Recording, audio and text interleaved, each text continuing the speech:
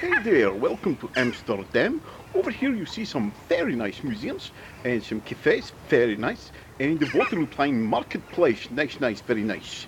In Amsterdam we like tulips of course and wide canals, very vast canal network in place, very nice, and robots of course, many cyborgs, nice, and stylized ultra-violence and mind-altering states of consciousness. Nice.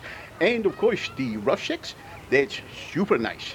If you'd like to pick up your complimentary machine gun, we can begin mowing down members of the public. Nice. And then it's on to a concert show in the street over here, where we're going. Relax, it's only me. I haven't turned into a genial Dutch tour guide for some reason. But what if I had? And what if you and I followed that train of logic wherever it led us? Why then, we'd be in the surreal territory of magic realist cinema. Doesn't that sound fun?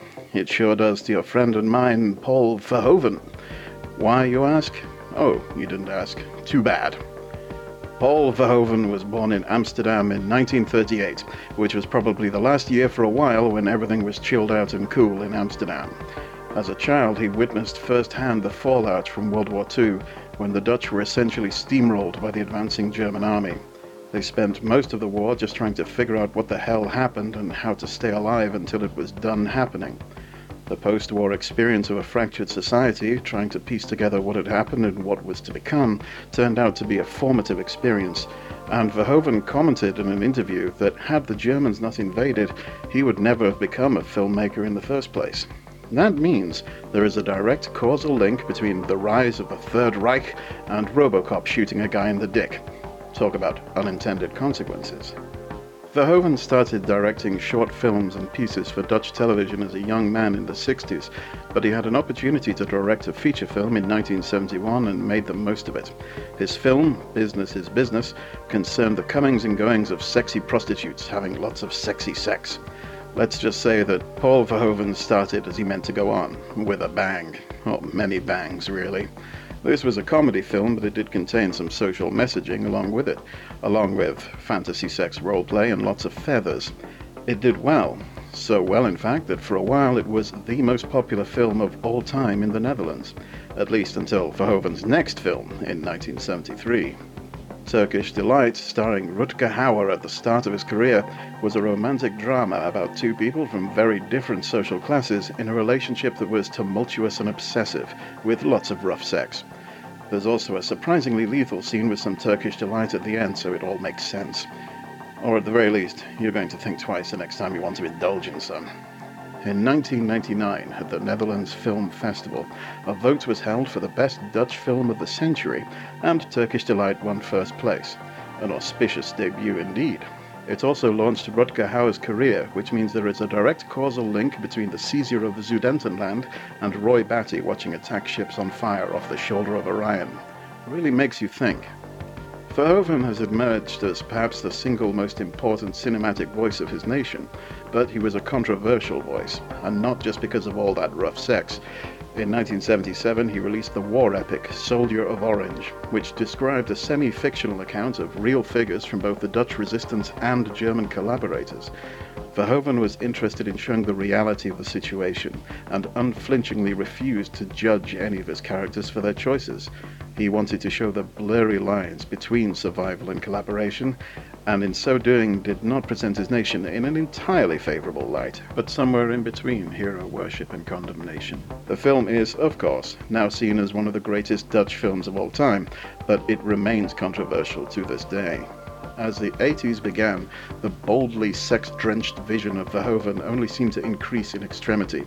His film Spetters dealt frankly with homosexuality and desire in a way that was, and bear with me here, sort of like Saturday Night Fever, but if it were all about professional dirt bike racing.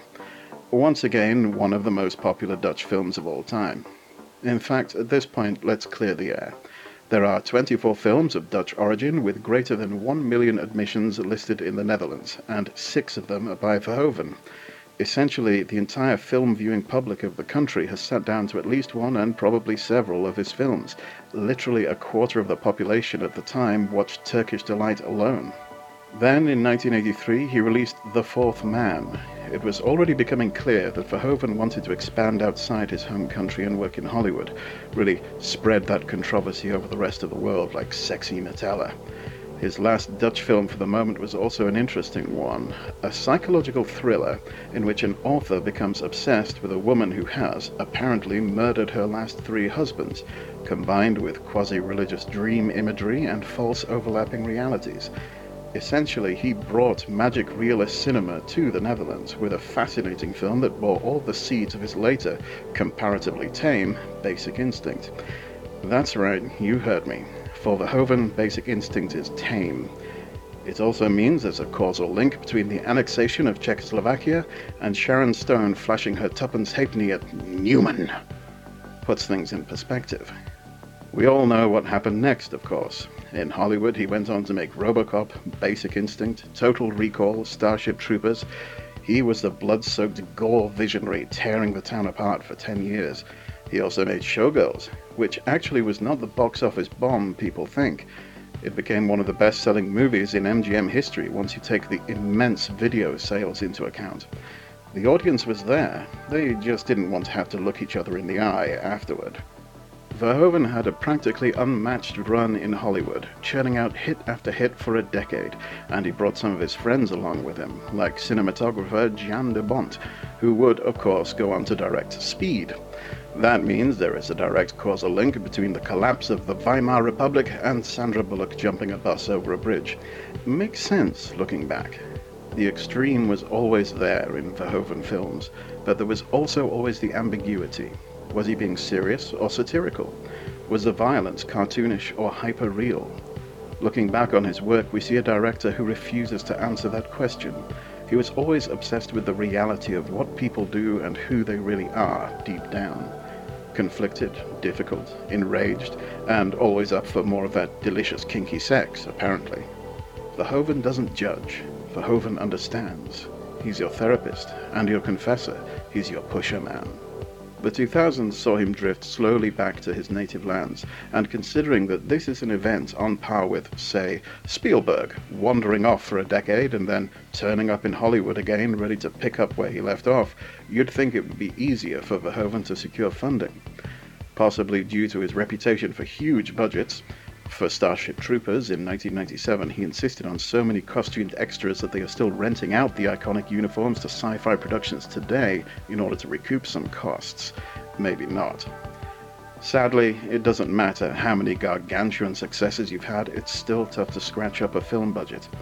He returned to the war with 2006's Black Book concerning the Dutch resistance again in another violent but highly successful epic. But in case you thought he was calming down now that he's a pensioner, you can relax. His latest film from 2021, Benedetta, is about the erotic life and religious visions of lesbian nuns.